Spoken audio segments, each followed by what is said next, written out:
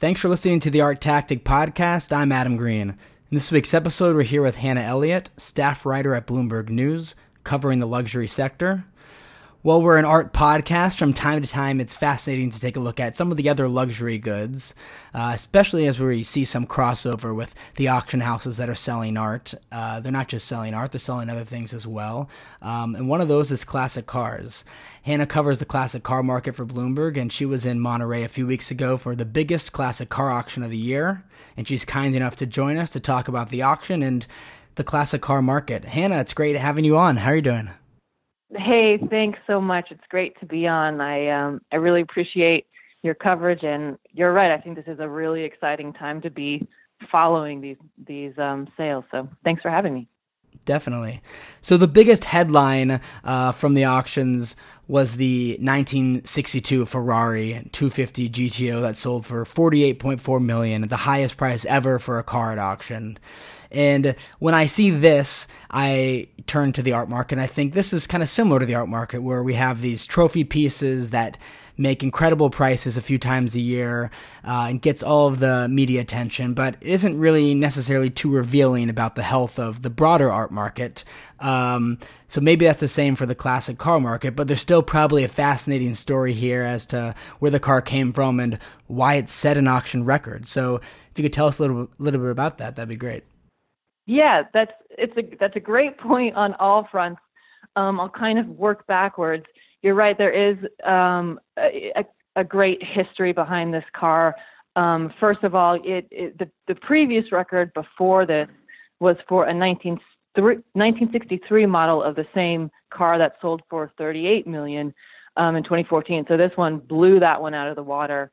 The seller was a man named Greg Witten, who actually started at Microsoft long ago, back when it was kind of a risk to join it. So he made good on that risk, and he had bought the car in 2000.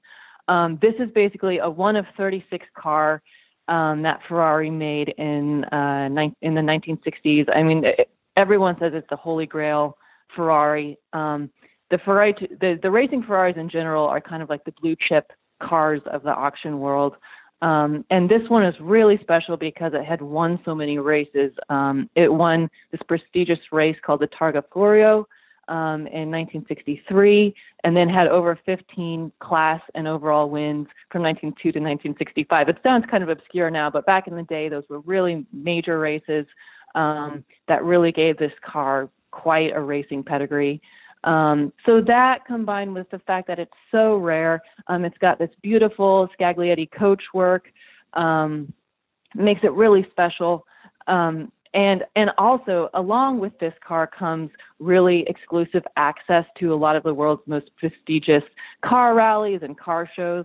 A lot of the time, it's the cars that are invited to shows, not the owner. Interesting. So the owner's kind of interchangeable, but the car is the standard. So when you own this car, you have this golden ticket to be a part of really cool rallies and shows all over the world, like Pebble Beach itself. So part of that adds to the prestige of getting this car.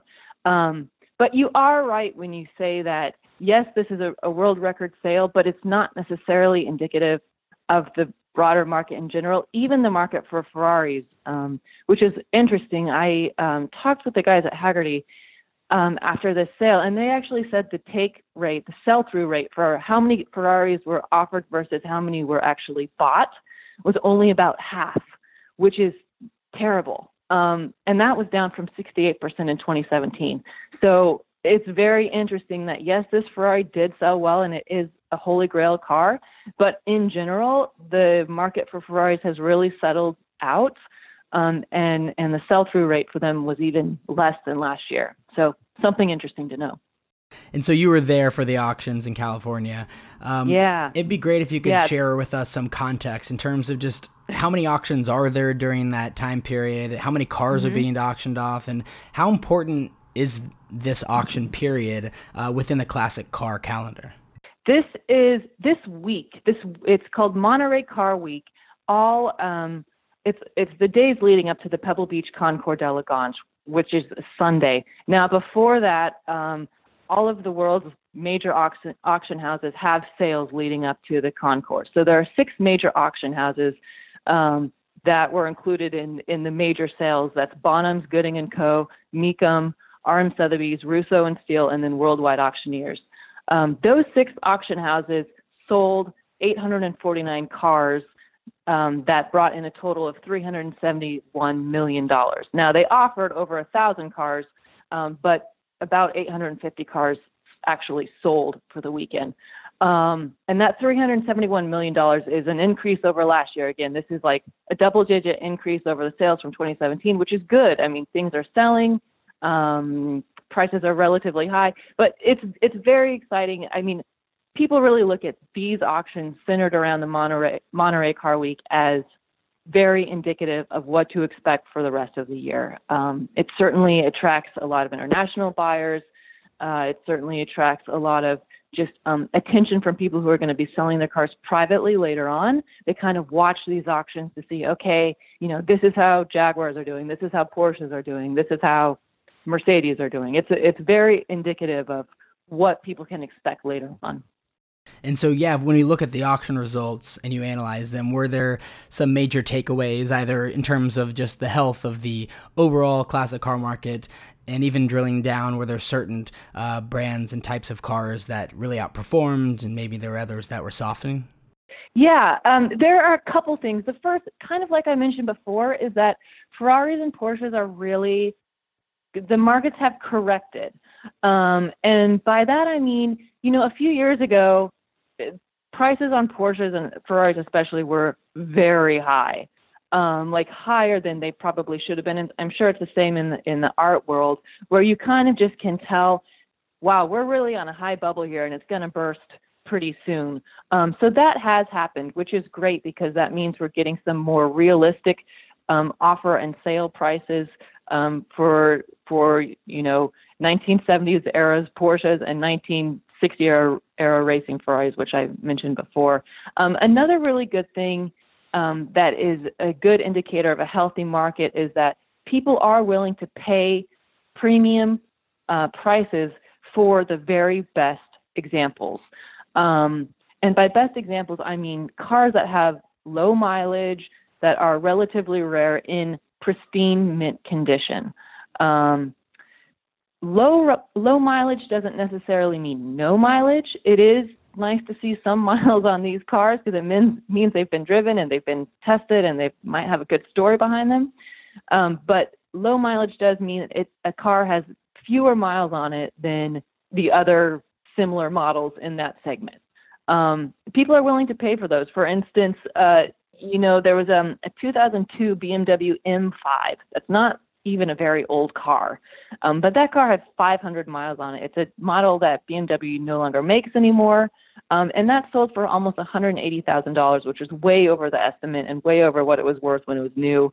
And that is just an example of a car that was in perfect condition. It had very low miles, that people are guessing this is going to be a good investment for the future. So those were good to see. I think too.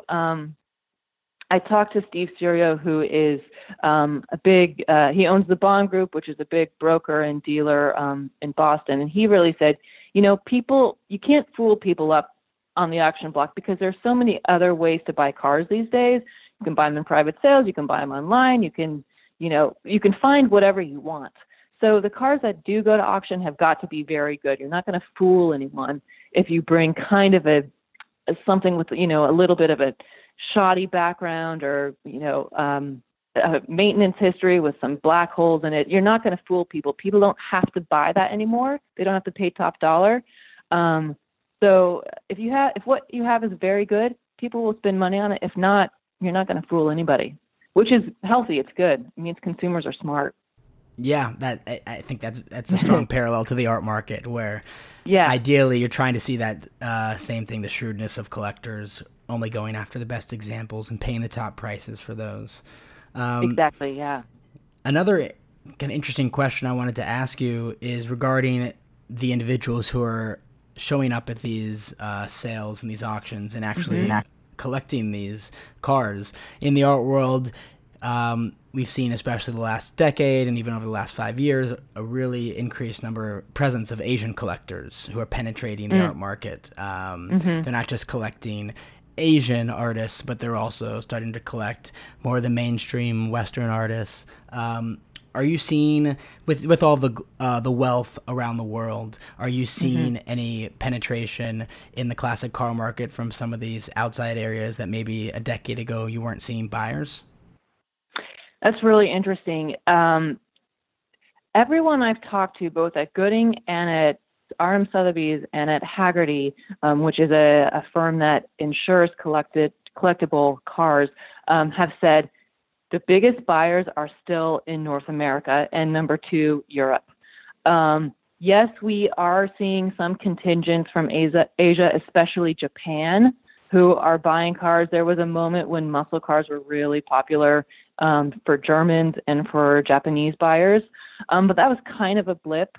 From what I heard this year from two of the biggest auction houses, Gooding and Sotheby's, and then Haggerty, it's that really the real money is coming from North America and Europe, and that has been true for years. Yes, we do see some money from South America, but a lot of that is actually funneled through Miami, which is North America again. So it's a little bit vague in some corners of that market, but it is mostly American and North American buyers, and then Europeans.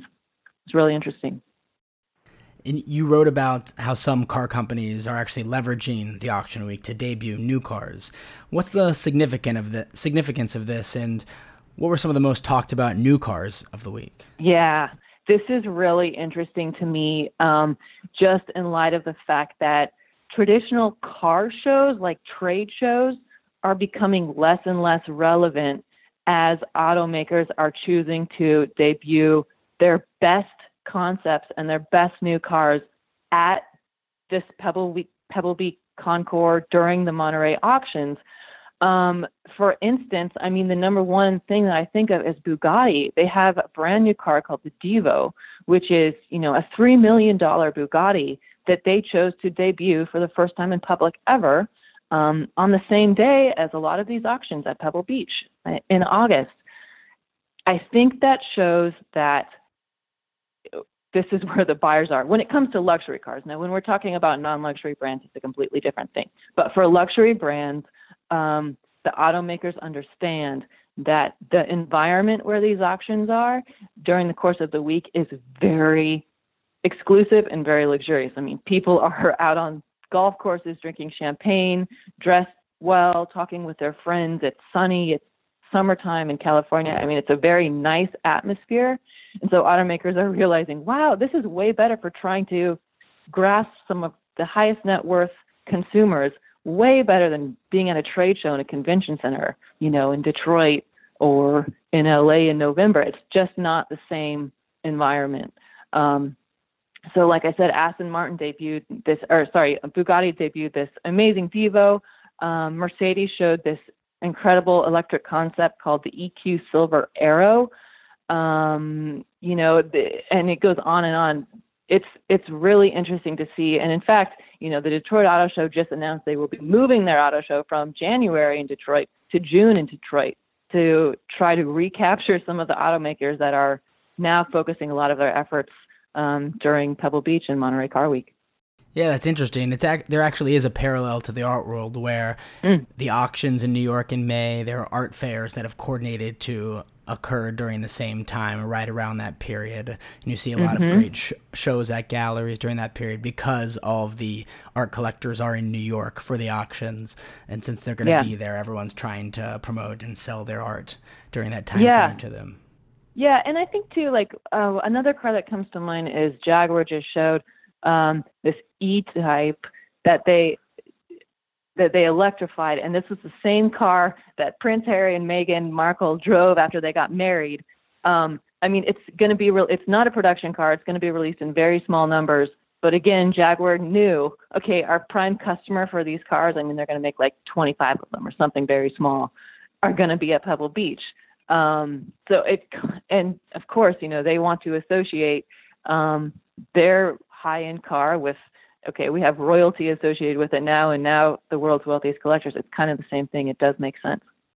And so lastly, to kind of close the gap between the art world and the classic car market, do you have any sense if we're seeing some collectors who are collecting both art and cars, or do you feel like they're kind of two different worlds and there really isn't that much overlap between collectors of each of them? You know, I may be biased on this question, but I have always operated under the assumption that it's the same buyer. Basically, at Bloomberg, I do not write for, really diehard enthusiasts. I write for wealthy people who are investing in any number of things. It could be a piece of art, it could be a car, it could be a watch, it could be a bottle of wine, it could be a hotel or a very expensive trip. So to answer your question, I think, in my mind, it's the same buyer. These people have many investments and many assets. Cars are part of that, but they also know their way around art auctions, museums, vineyards, any number of other investment type purchases. Hannah, thanks so much for coming onto the podcast and recapping the Monterey auctions for us and just helping us understand the classic car market a little bit better and where things are at the moment. There are a lot of interesting trends that you pointed out, and we'll definitely be following along. And if our listeners don't already, they should definitely check out all of your writing on Bloomberg. And you're also on Twitter, tweeting often about the car market and other luxury goods. If our listeners don't follow you already, what's your Twitter handle? My Twitter is just my name, Hannah Elliott, with 2 L's and 2 T's. So real easy, at Hannah Elliott. Perfect. Hannah, thanks so much again. I really appreciate it. Thank you so much. It was great.